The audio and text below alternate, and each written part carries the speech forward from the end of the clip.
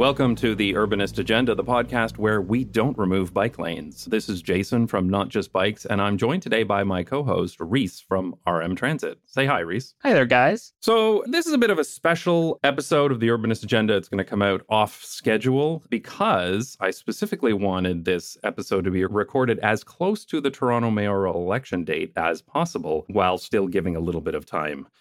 So that's what we're here to talk about as two people who have spent a fair amount of their adult lives living in Toronto, both of us. So we're kind of in on this, I guess. Yeah, invested in a positive outcome here. Yeah, I really do want to see a positive outcome here because I still go back to Toronto. Anybody that doesn't know me, I live in Amsterdam now, but I still go back to Toronto to visit the in-laws and friends once a year. And I would really like to see the city improve, move forward, not backwards. So that's what we're going to talk about today. So where do we start with this, Reese? Because I don't even know. We've talked about this already, but there's just so many different angles of this thing. It's crazy. Yeah, so Toronto had a mayor, and it doesn't now. It doesn't anymore. The mayor was, sex scandal. Probably not the first, maybe not the last in Toronto history, but I can't believe it, to be honest. I can't believe that he resigned. After you see what, for instance, all the stuff that Doug Ford did. It's not Doug Ford, sorry.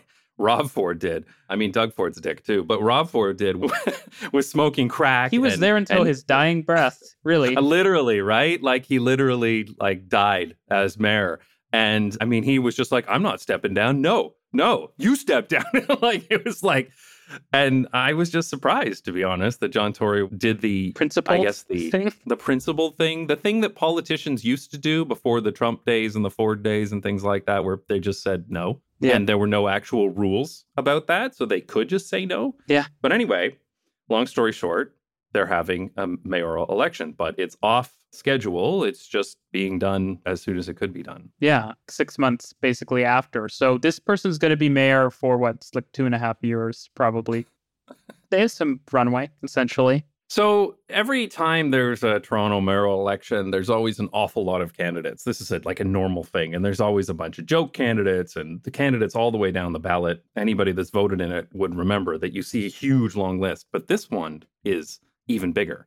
It's 102 candidates who are running for mayor this time around. There's truly a candidate for everyone. Yes, there is. However, because it's a first past the post election, you can't just vote for who you want. You have to vote strategically. So that's going to be a common thread as we go through this conversation. There was supposed to be ranked choice voting in Ontario. London, Ontario did it for their elections back in 2018, I think it was. And it was very successful. And that was going to be what was going to be done going forward if cities wanted to use it. But then Doug Ford comes along, the premier of Ontario and Rob Ford's brother, and says, nah, you're not doing that. Yeah, and the meta of that is just that if most people are going to vote in a progressive direction, if you have ranked choice, you're going to get a progressive outcome. If you don't, you can have an undemocratic outcome. Yeah. And that's the outcome that we want, apparently. So, Doug Ford continuing the time-honored tradition of the Ontario provincial Conservative government screwing over Toronto. So here we are. And actually, Doug Ford is way too involved in Toronto in general. He used to be a city councillor here. His brother was mayor. He tried to run for mayor, and he keeps talking about Toronto and getting involved in Toronto, and he's got his fingers always in Toronto. And I know that some of the members of parliament in other than Toronto often say, what are you doing, man? Like, get out of Toronto. Like, you're supposed to be premier of the whole province, but he loves to stick his fingers in Toronto. And unfortunately, the way that politics are set up in Canada is that cities don't actually really exist. They are only a tool of the province. They are allowed to do as much as the province lets them do effectively. Now, I mean, there are reasons why you can't just try to step in as a dictator. People will get upset about that, but you could. There's nothing really stopping you. So yeah, this is going to be interesting. And Doug has been talking about various candidates. But anyway, let's not talk about Doug. Let's talk about the candidates. Who do you want to talk about first here, Reese? So maybe we should talk about the worst of the candidates who aren't actually just irrelevant. Because the irrelevant candidates are many. As Jason said, there was like a list of 100 people who want to be mayor or who think it would be funny if they were mayor, but there are not that many serious candidates. And I guess that the two candidates that come to mind as candidates who we wouldn't want to win are Mark Saunders and Anthony Furey, two upstanding citizens, not really, bull in the china shop They both want to remove bike lanes so that there's more space for cars and just kind of everything that comes with that. Yeah, I mean, I guess we'll talk about Fury first. But so this dude is a former Toronto Sun columnist, and the Toronto Sun is effectively a trash rag. Like, it's very much one of those newspapers that, let's say, bends the truth a lot and does pretty much everything they can get away with. And they've always been very anti-bike lane, anti-pedestrian stuff, very pro-car, very right-wing, to be honest. But in general, they've been a pretty horrible influence on Toronto for a very long time. And so to see a Toronto Sun columnist join, I mean, it's not surprising, but it's disappointing to see how much support he gets. But this kind of is Toronto, right? Like, there's big chunks of Toronto, the people who voted in the Fords, who this is what they want. They want an asphalt-covered, car-centric city, and they're happy to vote that way. Yeah. The only thing that I see as a positive is that at least there's not just one anti-bike lane person running, because that way they can enjoy some vote splitting of their own. Yeah, what normally happens in Toronto is the progressive candidate split the vote and then the regressive candidate gets in. But in this case, yeah, we got both Saunders and Fury. So anything else you want to say about him before we move on? I mean, I just think even if you were like a principled conservative, removing the bike lanes would be a pretty bad idea. I mean, like if you were a traditional conservative like John Tory, a lot of bike lanes got built during John Tory's time as mayor. Because John Tory is more practical, you know? He's more of a kind of old school conservative. I guess that's why he stepped down after his sex scandal. But he's conservative, but really he's just the fiscal conservative kind of. But he's open to things if they can fit within that traditional conservative and fiscal conservative mindset, right? Whereas these other guys are ideological. Yeah, exactly. And so essentially the data told the guy that the bike lanes aren't going to slow traffic down, which I think it has again and again. He's like, okay, sure. And when the business owners are saying, well, actually now these are great because when bike lanes get installed, business goes up. Just kind of like, okay, fine, let's do it. Yeah. You know? He's not ideological about it. Yeah, and there's something like, I think that it's important to kind of, Tory created a lot of problems for Toronto, but like on that, like I think kudos, you should be actually looking at the data presented to you and, not come in and say, these bike lanes, they're causing a lot of problems. I see them on many streets and they need to be removed. They're all empty. Nobody's in them. Yeah, it's just like Tory sort of seemed like he was at least aware of the culture. The culture is like bike lanes are good. These guys are not aware of that. Yeah, I mean, so if you go to Anthony Fury's website, he's got along the top home, about, announcements, events, and bike lane petition. So like it's like right along the top as one of the first things on his website. Have Toronto bike lanes gone too far? If you think so, sign the petition. These guys are really trying to make bike lanes a wedge issue in Toronto. And there's this organization called Keep Toronto Moving that started, and I don't know who's behind this, but it wouldn't surprise me if it was some of these same people. But Keep Toronto Moving is literally just, supposed to be a nonprofit grassroots organization that wants to get rid of bike lanes. I mean, that's it. They have a whole bunch of stuff on their website about how Toronto is really busy and crowded and gridlock, and then just not saying it, but just making the assumption that it's because of the bike lanes. Yeah, even the name is a bit ironic, keep Toronto moving, ridiculous. Because I'm moving that well right now. It's really not. And I mean, the thing is, these people look at this stuff and they honestly think like it's the bike lanes causing the trouble. Toronto has had brutal traffic forever, and it's been designed to be super car centric since like the 1960s, right? So they just keep doing it and doing it and doing it and doing it, and traffic just keeps getting worse and worse and worse. But somehow, I mean, we know what it is. It's that one more lane, bro, right? Just one more lane. I mean, that's really what these candidates are all about. Yeah, and I mean, it's kind of clownish when you hear someone go, oh, Toronto, a city with so many bike lanes. It's just like, right. Come on, guys. There's like hardly anything. There's a couple of painted bicycle gutters, a handful of good. I mean, there's some good ones going in on College, right? Yeah. I mean, there's some good ones, but it's like if you were these guys, you drive around Toronto, you're not seeing a lot of bike lanes. No. And they're not driving around downtown. Even driving around downtown, you're not going to find a bike lane on even 50% of the streets. So like, come on. I mean, the whole thing is ludicrous, but they're really trying to make this a wedge issue. And so what I'm seeing in a lot of these platforms is Saunders and Fury are super anti-bike lane, like really in your face on their website all the time, super anti-bike lane. And the rest of the candidates just aren't talking about it. Now, I think you had a take on this. That part of that is just that it's starting to become normal that more bike lanes get built every year? Yeah. And people aren't really pushing back so much on that, like normal people? I mean, I think so.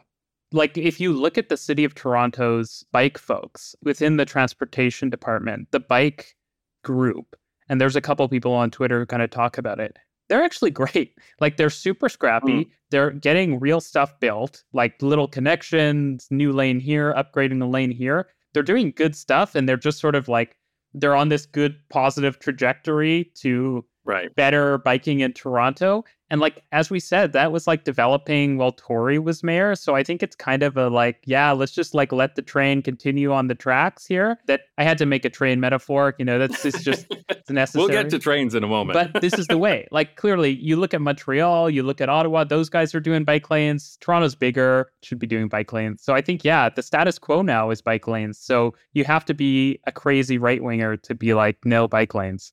Yeah. And speaking of crazy right-wingers, let's move on to Saunders. So this guy is the former chief of police of Toronto. So, I mean, he's a cop, first thing. So that's where we're starting from.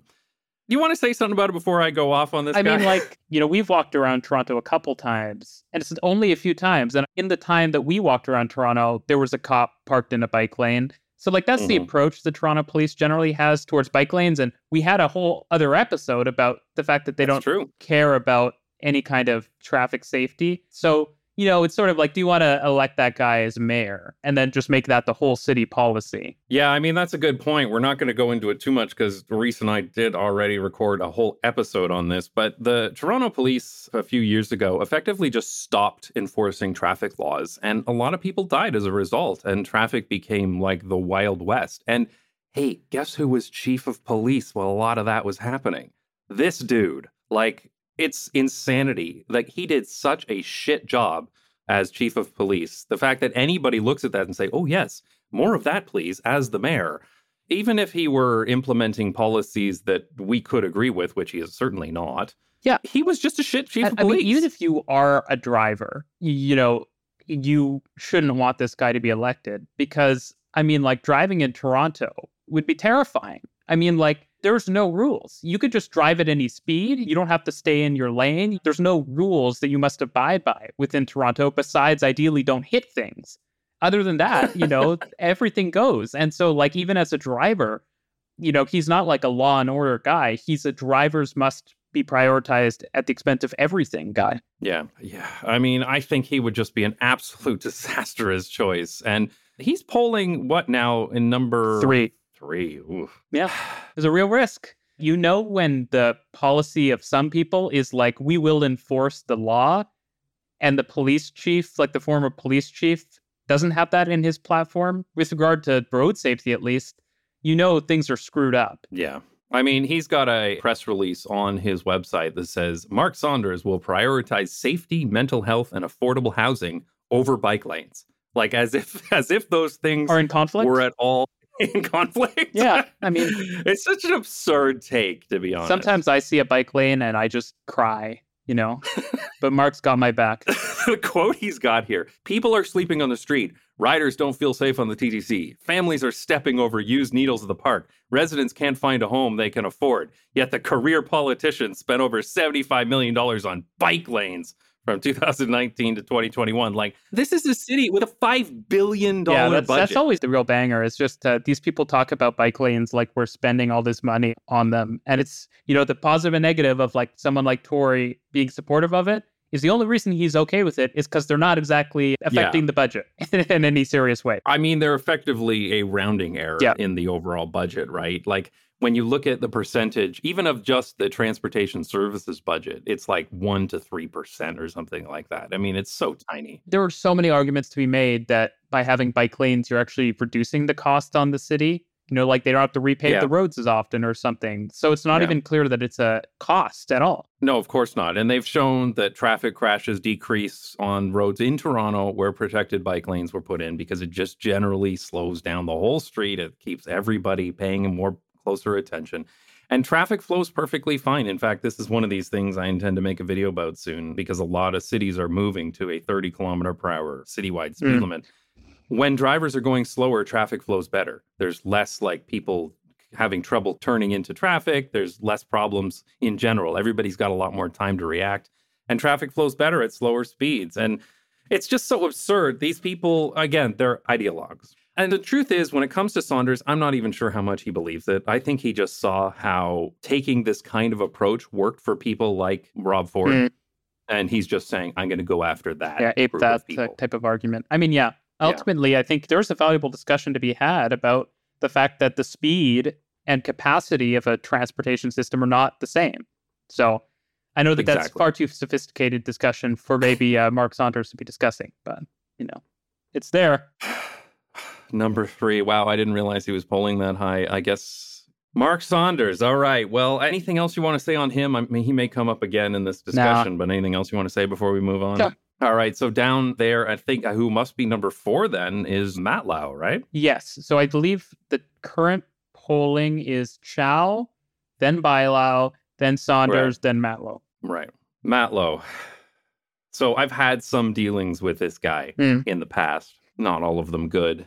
But he's certainly a lot better. Like, if you've got your Saunders and you've got your Furies, like, they're way off in La La Land. But Matt Lau is at least within the realm of reasonable discussion. And he is a former counselor who has generally been in favor of expanding the TTC and lots of good things like that. So do you have anything you want to say on him? I think that on transit, it's like, he's not going to be a Saunders or a Fury, right? Like, it's a general positive direction. Yeah. I think on the whole, when I was looking at the policies, a lot of the policies between Chow, Matlow, and Bailau, a lot of them felt the same. So I would just kind of say he's a contender. He's up there. He's definitely not a never vote. He's not a Saunders or a Fury. Yeah.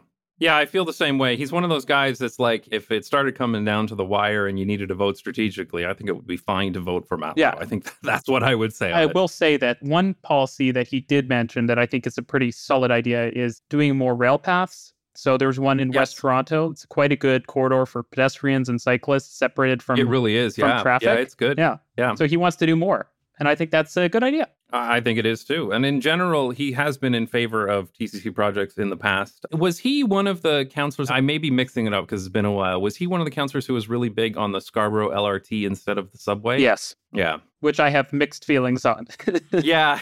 Well, I think you and I disagree on that a little bit. I actually really like the idea of a LRT that goes more places for the same cost as a smaller subway, but I also get the benefits of a subway as well. Well, there's still an LRT on the table. So there is the Eglinton East LRT, which would be basically going out to UTSC and basically forming a big U through Scarborough. So that is on the table. I actually think that that's a worse project than the original Scarborough LRT. It should just be like a BRT or something. But at the very least, Chow, Matlow, and Bailau appear to be committed to, just Matlow and Chow appear committed to doing something in Scarborough, including the SRT is going to be shut down. So you got to do something there. And they both have discussed putting in some bus lanes or doing a busway, which is going to be pretty important for traffic. I mean, like, not even just... Yeah, I know, right? For people who aren't familiar with Toronto, they are building a subway out in the east side in Scarborough. And this had I don't know what we would call it. I mean, it's like the Vancouver SkyTrain, but never got upgraded, right? Basically. They had this crusty old SkyTrain that never got upgraded that was really at the end of the line. And so many years ago, I think this is going back to 2017, 2018, there was a huge debate as to whether this would be turned into a subway extension or whether it would be turned into an LRT that would branch out and go into Scarborough. This split a lot of people for many years, but ultimately they decided to build the subway. The thing is, that crusty old SkyTrain that never got upgraded is going to be gone, and it still carries lots of people, and the subway is going to take a long time to build. So in between that, what are they going to do? And I did see that Bailau and Matlow both had in their platforms explicitly, we're going to do something about this. Yeah, which, if you're not insane, you should, because basically they're planning to run a bus like every minute or 40 seconds or something on Midland Avenue in Scarborough. So it will be traffic chaos for everyone, cyclists, pedestrians, drivers, unless they get a dedicated space for the buses. So really, like, a Saunders and a Fury should be like all over this, because it's like a low-cost thing that's going to reduce traffic. But they're nowhere to be found. They should be. And the progressive candidates generally do support doing something. Yeah, the problem is, again, Saunders and Fury take an ideological stance on this, even though it's illogical. Rob Ford did the same thing. He was all about, like, transit should never be on the surface. It should be subways underground. And he was always big on, subways, he used to say. God, that guy was such a dickhead. But anyway, he was all about subways, but the whole reason why he was about subways is to keep, like, the ground was for cars. Yeah, it wasn't a transit argument. No, it was not a transit argument. It was that we acknowledge that you simply cannot move everyone in cars. They got to that point where the evidence was overwhelming that if you got rid of the subway, if you got rid of transit, the entire city would grind to a halt.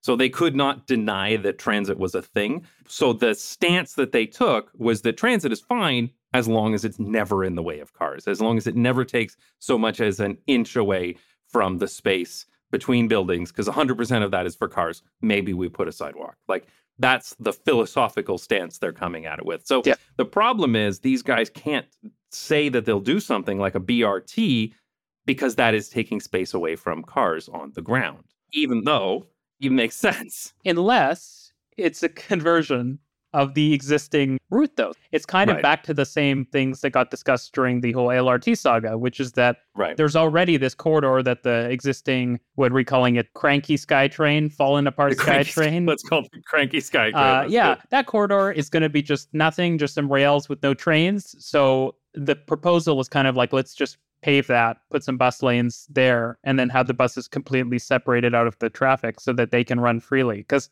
once they're running a minute apart, like, you do need that because they're never going to run on time otherwise, like, at all. It's going to be just a continuous line of buses. Can you imagine, like, a suburban Strode and it's just lined with buses as far as the eye can see with the occasional cars stuck in between them? It's beautiful, but it's also not a good idea. Oh my God, it would be such chaos.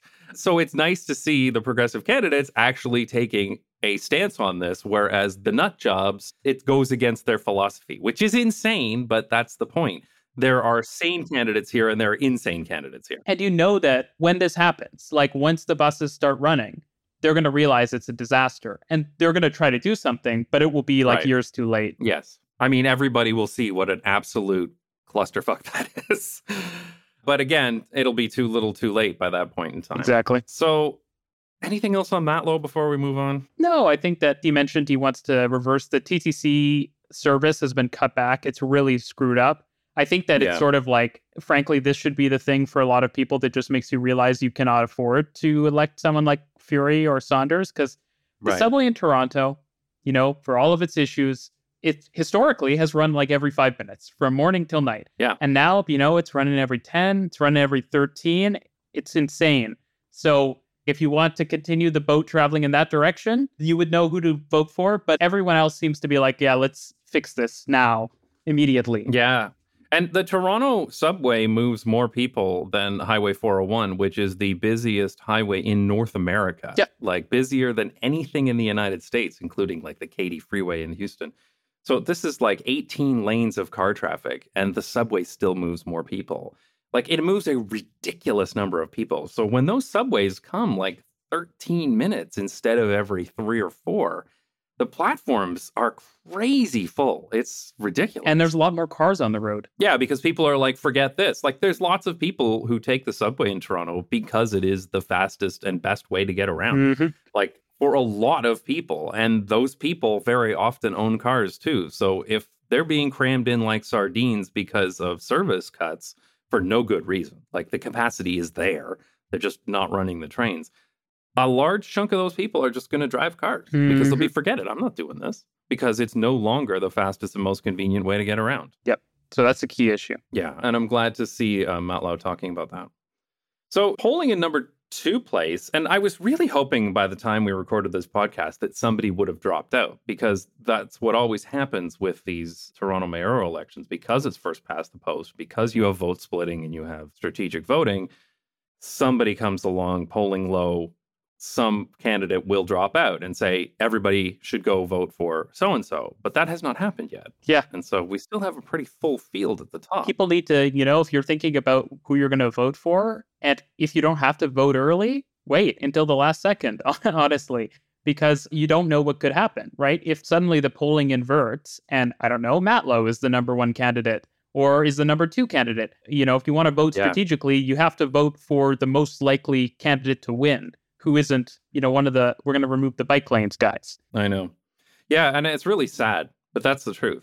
I mean, when it comes down to it, that would be my recommendation to anybody who lives in Toronto. First of all, you should vote. Like, please, for the love of God, vote. This is the number one thing that leads to better cities. You gotta vote. But when there's a first past the post election, especially one with as many candidates as this, you gotta vote as late as possible, because you basically have to look at the latest polling data and vote for Matlau, Chow, or Bailau, whoever's the best contender. I mean, that's really the sad part about it, but that's all there is to it. It's a choice we're given. I know, right? So, yeah, moving on. Polling in number 2 place is Bailau. Anne Bailau it is? Anna.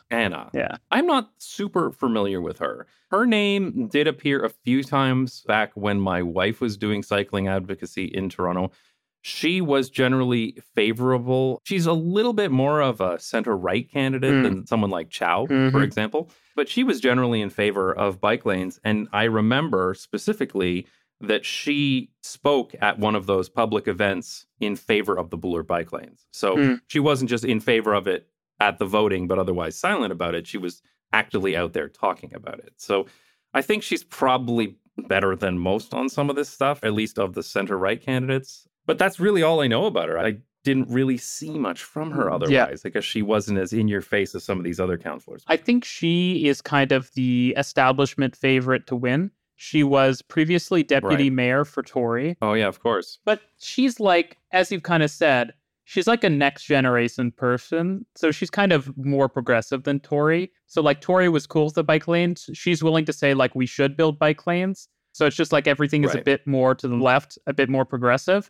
So I think on that, like she's popular with the establishment. She's got a lot of endorsements from other candidates. The main thing that differentiates her from Matlau and Chow is that she doesn't want to not rebuild the Gardiner. She wants to upload the Gardiner and the DVP to the province. She says she wants to do this. Matlau and Chow do not want to rebuild the Gardiner. They want to build it as a surface street, which I think is like, not rebuilding that section is like a whole thing. It's like a whole conversation. Oh my God. I actually got a bit involved in this when I was living in Toronto. So to anybody who's not familiar, the Gardiner Expressway is an urban freeway. Urban freeways are a terrible idea. They really, really are, because they just funnel cars into a downtown, then can't take the cars. Not to mention the fact that they cut off neighborhoods, and it's cut off Toronto's waterfront since it was built in the late 1950s, early 1960s, if I remember correctly. Anyway, the Gardiner Expressway is a scar across the downtown, but of course, once these things get built, they're very hard to remove. But it is a 1960s era elevated freeway, and so, like I've talked about in so many of my videos, roads have a lifetime, and eventually you can't just pave them again, you got to rebuild them. And rebuilding always costs more than building it in the first place, because you got to do it on an active highway. And the Gardiner is literally crumbling. It's way past its lifetime. Literally crumbling as in there are chunks of concrete falling off of it. And they've been patching it up. There was a huge debate on this back in around 2000. I think this is 2015 to 18, if I remember correctly. Really split the city in two as to whether they should rebuild this thing or whether they should tear it down and turn it into a boulevard, like has been done in many other cities. San Francisco did this with their Embarcadero Freeway. Seattle did it as well. Tearing down urban freeways has become a thing. I know in the United States, the federal government is providing funds now for cities to tear down their urban expressways because they were a terrible idea. This was one of these 1960s the Futurama, everyone's going to be zipping around on these highways above everything else that turned out to be a complete and utter mess. And honestly, in Toronto, it's even worse because most of those US cities, there's not much around the highways. But in Toronto, it's like we built so much stuff, like condos and towers. Literally right up against them. I remember a friend of mine was renting a condo for many years when we were younger. One of the first ones that was built right up next to the Gardiner years ago. And I still remember he had these big, thick insulated windows that wouldn't open so that you generally couldn't hear the Gardiner. But if you went into his bathroom where they had the extraction fan or whatever, the extraction fan, it was like you were standing next to the highway. It was just this roar of cars constantly while you were in the bathroom. It was the most comical thing. We haven't got to this point in the discourse yet, but I kind of follow London, for example. And that will give you asthma. Like, that is not good for you. That's terrible for your health. It's really not. I so know. if you live next to the Gardner, basically you never can open your windows and you must run an air purifier at all times, or else you will probably get serious lung issues. And there are tens of thousands of people living right next to the Gardner. Yes. I mean, there are so many reasons why that highway is a terrible idea. And the cost of it was so dodgy because I remember following it and the costs seemed too low from what they were talking about. And I found that, so the way that Toronto tracks its budget is a 5-year transportation budget. And so they kept trying to put everything into year 6 so that it wouldn't show up in the budget. Because effectively, the rebuild of the Gardner was going to be over 50% of the entire transportation budget for 5 years. Like, of the entire city. And that's transportation for everything else. That's all your bike lanes. That's all your repaving. That's all your road widening. That's everything. Over 50% of it was going to go to this one stretch of highway. And they calculated that during rush hour, it brought 8% of commuters into the city. There were actually more people that were brought in by walking and cycling into downtown than there were by this stretch of the Gardner, and they were going to spend over 50% of it. So when you go on these nut jobs websites and they're like, they spent $70 million on bike lanes. I mean, come on. I hear the bike lanes are pretty expensive. They're eating a lot of our cash. Oh my God. Right, so I remember back when they were talking about the Gardner, there was a cycling advocate who did the calculations and found that at the time there were these bike lanes that were built and the right-wing councillors were going off about how expensive they were. And he did the calculations to show that you could put those bike lanes on every single arterial road in the entire city, and it would be 2% of the Gardner expansion. So it was like ludicrous that they were talking about this. You could buy 150,000 e-bikes for Toronto residents for the same budget. That's absurd. But in the end, it was extraordinarily close. And John Tory had to go around and do some politicking to get the votes he needed. But he managed to get it 1 vote to rebuild the Gardner. But a lot of people weren't happy with it, to say the least. And so this has come up again. It's come up again because, as you can expect, the estimates for how much it's going to cost have gone up too. And as we've gone on, years have gone on, and more cities have torn down their urban freeways, and you didn't get Carmageddon like everyone says is going to happen. They say the whole city's going to grind to a halt. Well, actually, no, it doesn't. Actually, the alternatives become better, and the city does improve when urban freeways are removed. So now that evidence is becoming stronger from other cities like San Francisco, like Seattle, that have done this if they have transit alternatives in place. And that was one of the things that was talked about, is for this huge cost of rebuilding the Gardner, they could build more. For example, the waterfront LRT. So waterfront LRT, which they should be building, is sadly on no one's platform, as far as I can really tell. None of the top running candidates. So that's disappointing because especially don't rebuild that part of the Gardner, but build that, at least in exchange. Let's do an at-grade boulevard. The only thing I am concerned about is it's critical that the design of that doesn't suck. Because if you've seen the tunnel Seattle put in to replace one of their highways, because they ripped the Alaskan Way highway thing down and they built a tunnel. They built these entrances into the downtown of Seattle that basically shoot cars out at 100 kilometers per hour. And there's all these videos of drivers coming out and videos, slamming on the brakes and just flying across the road. Yeah. So it's critical that they put traffic calming on the end of the highway so people aren't driving fast. And don't make it a 9-lane, reversible strode type of, because that's a nice area of the city. This is where the Portlands are, all that redevelopment. It's really kind of hilarious that you're this is our biggest climate project. And in the background is this highway. I know, right? This highway that's going to be redesigned, and they were debating whether they do the simple redesign or the hybrid. All these names. Gives a little bit of land, and there was all this. Oh, God, it was such a freaking mess. But I remember after they voted to rebuild the Gardner, I was like, okay, well, let's get rid of Lakeshore then. Because effectively what you have in Toronto is you have the elevated Gardner Expressway, and then you have Lakeshore Boulevard, which is effectively a highway.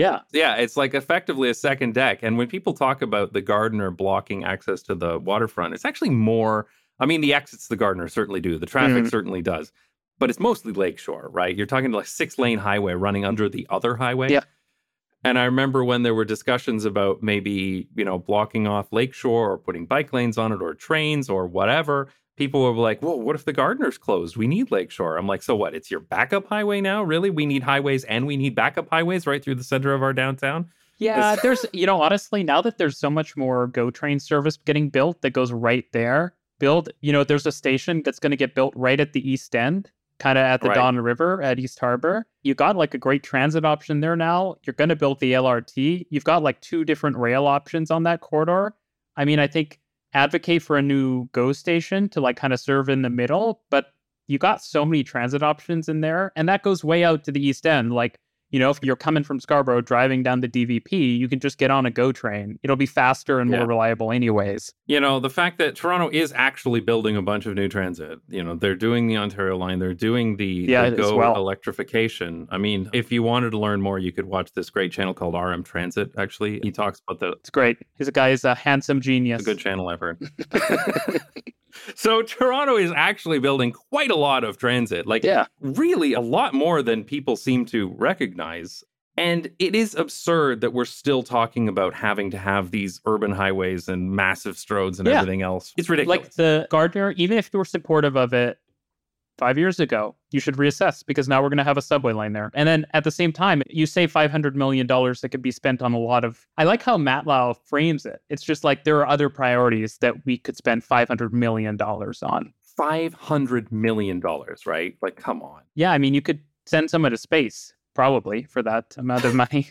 Right? Well, the full Gardner Expressway was in the billions. Oh, for sure. Last I checked, it was 2.3 billion or something, and I think it was going up over 3. And this is the least used portion, too. So it's not even there's a traffic impact. It really does just show that Toronto has this car-centric ideology. And, in the 60s and the 70s, they bulldozed a whole bunch of downtown, like a lot of North American cities did. And it was just a car sewer.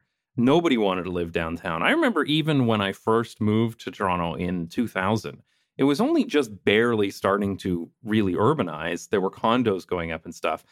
But I worked near Victoria Park and Shepherd, and people were like, why would you live downtown? Like, at that time, and that's only 23 years ago, right? And now the King Spadina neighborhood at the time that I moved there was almost nobody. Yeah. It was basically zero. And now what is it? The King Spadina built at least 40,000 units, but I think the population was scheduled to go up to 200,000 people. Yeah, it is crazy. I did a video recently in the area, and it's high-rises everywhere. Every street has 10 times more pedestrians than cars, even though the street is jammed with cars. It is insane. No one who actually is walking around would say what we need is additional car traffic here. Right. We should be desperately trying to disincentivize driving because there's just no space. That's exactly it. Like, there's complete gridlock already. Yeah, that's exactly it. And so I find a lot of this discussion, people are still talking about Toronto as if it's this place where everyone comes in by car. But if you look at, and I remember this was part of the discussion during the Gardner discussion, the amount of cars coming into downtown Toronto has been flat since the 1960s. And they keep projecting it's going to keep going up because that's what traffic engineers love to do.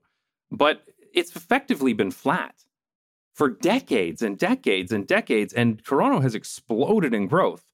And almost all of that growth has come from people using transit. And if you look at, for instance, people who live and work downtown, it's about 50% of them walk to work. Like, the amount of pedestrians in downtown Toronto these days is insane. Yeah, because no one could drive. No one could get there in a car, right? It's just impossible. It's true. It's just too slow. So, yeah, it's absolutely absurd. When you walk along King Street, it feels like Manhattan. Like it's just towers upon towers upon towers.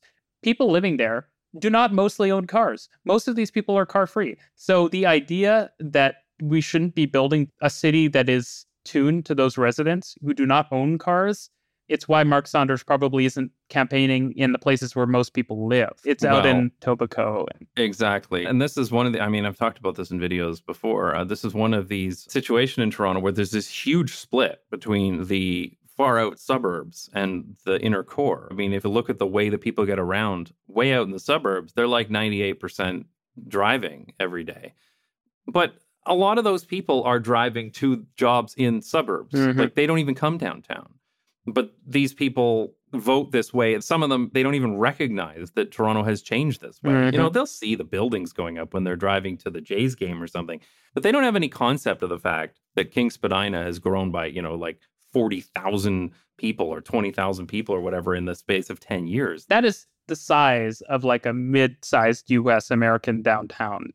in terms of Right? population. It's like a huge number. It's absurd how many people are living there. And some of these condos are going up. I've seen them. They have the boards that go up. They'll show, the plan for the development. And on those boards, they always have the number of car parking spaces, the number of bike parking spaces. I've seen lots of condos that have been going up over the last 5 years that have 0 car parking spaces. Yeah. Like literally towers that have no car parking. If they have anything, they have car share parking and visitor parking. No resident parking at all. And this is entire towers of people. Yeah. This is just not the same city that it was even when I moved there 23 years ago. Absolutely. Anyway, that was a good aside. But Yes. anything else to say on Pailao before we move on to Chow? The thing I do like is she wants to do more like automated ticketing and stuff. So like the speed cameras in Toronto have actually been ticketing a huge number of people. That's They're right. expanding that. Totally for that. I remember reading that in her platform, that she explicitly wants to expand automated ticketing. And also automating ticketing of people who pass streetcars, which maybe we can turn that into automating people who block streetcar lanes on King Street. Wouldn't that be nice? I think more automated ticketing is just like a huge win. People don't like cops because cops often discriminate, but a camera doesn't. So just like set up a bajillion of them. And like if you speed, you will be ticketed. It's like such a great incentive to tell people to not speed. You would think that the former chief of police, Mark Saunders, would be in favor of this because part of his reason for basically not enforcing traffic laws was to say that the police are busier with more important things. You'd think if that was the reason, he'd be all over automated enforcement. But for some reason, he's not. Yeah. And it's great for the bottom line of the city, too. If you're getting like 10,000 tickets and each one is $40, right? That's $400,000 you just made, and that's a couple months. Yeah. The only problem is that can lead to some very perverse incentives, because I It remember can. a whole ordeal in Chicago that they changed the light timing so that yellows were shorter in order to increase revenue from red light cameras. Oh, well, I don't think we really have that many red light cameras, though. It's all speed cameras. Well, Bailao was actually talking specifically about putting some in and talking about gridlock cameras as well, because this was one thing we talked about on our last podcast. The blocking of the intersections. The blocking of the intersections, which is bonkers. When Yeah. I remember last time I walked around downtown, I'm like, how do they live this way? Why do they let this continue? Like, intersections are just blocked every light cycle. Crazy. It is. Anyway. So, Chow? Okay. Yeah, Olivia Chow. Now, I have actually quite a bit of experience with Olivia Chow. I've met her several times. She would absolutely be my choice for this. And in fact, I voted for Olivia Chow in the last election when I lived in Toronto when she was running against John Tory. So I can talk a lot about Chow, but maybe I'll let you go first and you can talk about her platform or any experience you have with her. She's the front runner. So at the moment, she is most likely to be mayor. She has all the same policies as Matlow, basically. A lot of the same ones as Bailao as well. So you're getting coverage of most of the kind of key, restoring subway service, building some more transit projects, doing a BRT in Scarborough. That's all happening. She seems most likely to win. And I would just say to people too that like, I think on a lot of these, you're going to have to go look at things like housing too, because like that's the only thing that's going to differentiate between like, so if it's a close, look at housing, look at some of these other issues. She seemed to have the most detailed policies. Bailao had like 6 policy things, and then Chow had like 20. So it seems like she has kind of a bit more of a sophisticated plan for what's going to happen. So positive overall, to be honest. Yeah. I know we talk a lot about transportation because that's what our specialty is. Yeah. But of course, there's way more in there than transportation, Yeah, it's not and just housing bikes, man. policy is certainly. But it's not just bikes, No. believe it or not. Yeah. Which is a great YouTube channel, Yeah. actually. I found it the other day. I think you should watch that as well. Yeah. Watch that after you're done watching RMTransit. So, yeah, Olivia Chow, I think she's just a fantastic politician as far as politicians go. It's hard to believe that I would say that a politician is a good thing. But, she was married to Jack Layton for many years, who was also actually a pretty great politician as well. And I gave him a shout out in one of my Toronto videos that I made. But I don't want to, tag her as the person who was married to Jack Layton, because in her own political career, she's done some really great things for the city. She used to be a Toronto councillor for many years before she stepped down to run for mayor. I actually have a great story about her. I mean, I worked with her a lot on bike lane projects, on all sorts of stuff. I think, again, I can't say enough good things about Chow, but there was one thing that happened, one story that I have to share here that made me really, really respect her. And it was the first time I met her, actually. So this was back in 2000. And I actually used to be a rave DJ, and I used to go to raves Interesting. in Toronto. Yeah. So I was a rave DJ in 98, 99, 2000, and I was very much in that scene. I knew a lot of other DJs and promoters. And in, I think it was 99 or maybe 2000, there was a young man who died at a rave in Toronto. Mm. And that became a huge ordeal in city council. Like, that was all they were talking about. That was all that was in the news. It was like a giant spotlight on the rave scene, whereas before nobody cared. It was just one of these things that happened in old warehouses, which are now all turned into condos. Anyway, there was a lot of crazy crap going on in the news and in City Hall, and it was absolutely absurd. Like, you know, that whole like satanic panic that happened over Dungeons and Dragons back in the United States in like, I think it was the 80s or something like that. It was like that level of stuff. It was like, oh, these are satanic rituals that are happening in these raves and they're coming for your children. And it was all this. It was absolutely That's nonsense. the traditional like alignment. Like a lot of people don't realize that the political alignment in Toronto often falls along this kind of puritanical versus like cosmopolitan spectrum. And like Olivia Chow and other progressives tend to be people who are okay with others having fun. And the Mark Saunders of the world tend to believe that you should go to bed at 6 p.m. So it's worth considering. So this happened with the rave scene. I mean, it was terrible that this guy died, of course. That was an absolutely awful thing. But people die. Things happen. People fall and hurt themselves, get killed. All sorts of stuff happens in Toronto. And this is also during the huge spate of gun deaths that were happening at the same time. But that didn't take nearly as much of the headspace of the politicians as this death did at a rave. And anyway, long story short, there was so much ridiculous lies going through the press and through city council, and they were going to make raves illegal. And Olivia Chow was the only one who stood up in council and says, I don't actually know what these things are. I've never been to a rave. I don't know what they are. I've never heard of these things. And so you know what she did? She went to one. She went to a rave. So the very first time I met Olivia Chow was at a rave at the Opera House. Oh, there you go. And I met her there because she came out and she's like, I didn't know what these were. I heard all these crazy things. I heard these were these demonic late night events where they were feasting on the blood of children or something.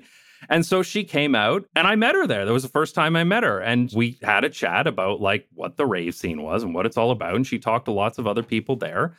And then she went back to council and she's like, hey, actually, they're not sucking the blood out of children of these things. You know that? And I had great respect for her because here was the thing that was all political. People were going crazy. And she's like, whoa, slow down. I'm going to actually go check this out for myself. And so that's the kind of person Olivia Chow is. She actually goes and learns things instead of just jumping to conclusions or having crazy ideological. Are you saying she cares about the truth?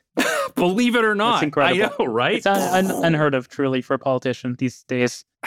It really is. And I had so much respect for her for just doing that. Yeah. Because certainly politically, it would have been way easier for her to just go along with everybody else and say, yeah, let's just make these things illegal. For sure. There was no benefit to her politically to doing this, but she was just in search of the truth. No, it's really respectable. Yeah. And then I had other positive interactions with her again on things like bike lanes and things like that and housing policy. I've been very happy with Olivia Chow. And I'm glad to see her back, to be honest, because I thought she was gone after losing to John Tory. And then she wasn't in the next election. No, I don't think so. Case? Yeah, because I she wasn't kind of in fell Toronto off the then. map a bit. But she's back. Yeah. First She's place back. right now. I know, right? Like, it seems like I would give her like a 60% chance of being mayor. So... Yeah, well, the thing is, she's in first place, but a lot of candidates, because what is first place? What is she polling? What percentage is that? Around 30%. Okay. And Bailaw's only at about 20. Right. Well, that's respectable. Yeah, so between Bailaw and her, that's a win for sure. Saunders is at like 13%.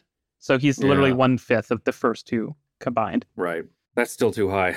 You're nervous in Amsterdam. You're sitting there.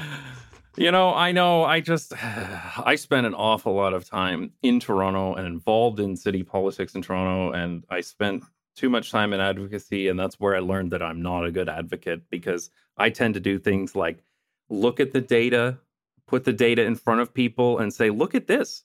It clearly says this. And they're like, nah, I'd rather drive. And I was like, so how about you go fuck yourself then? And that's where I could never quite get past that level of advocacy.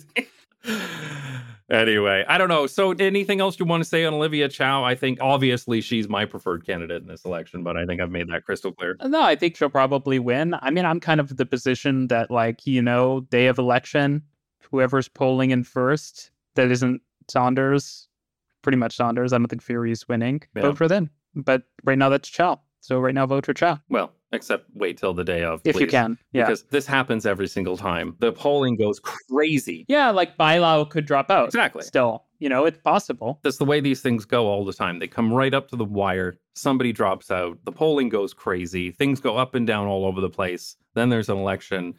And sometimes it has nothing to do with the polling at all. Yeah. So don't waste your vote. Vote at the last moment so that you have a more valuable vote. And that's really the way it goes. Until Dougie lets us have our ranked choice voting back that he said is too complicated and people get confused by it, even though that didn't happen in London, Ontario. I guess people from London, Ontario are just smarter than the rest of Ontario. What can I say? I prefer we have 100-person long list, to be honest.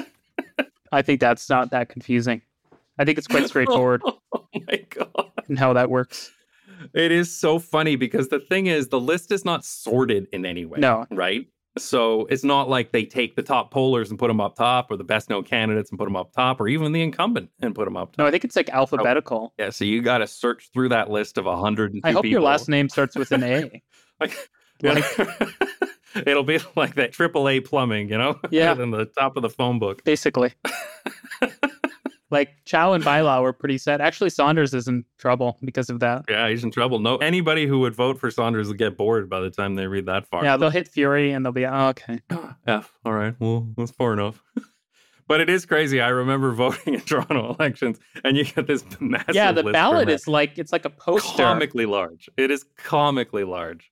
Because for the councillors, there's 5 in each district or something, maybe 6 or 7 in some of the busier ones. There'll be like that Communist Party member, the Libertarian Party member. But the mayoral one is like everyone who wants their name out there. It really is. It's funny.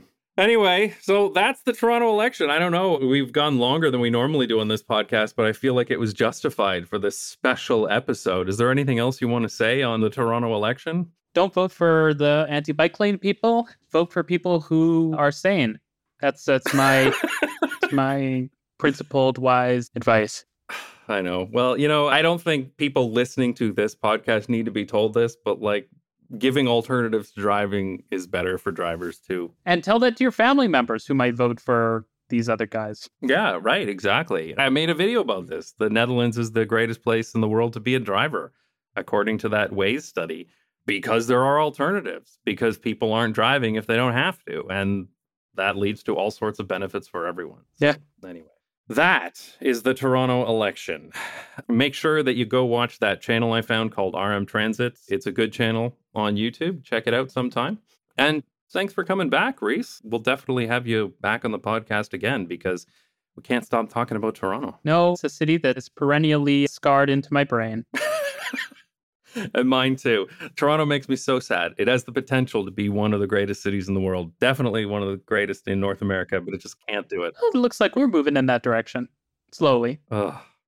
Mayoral election willing. Yeah. All right. Thanks so much, Reese. See you later.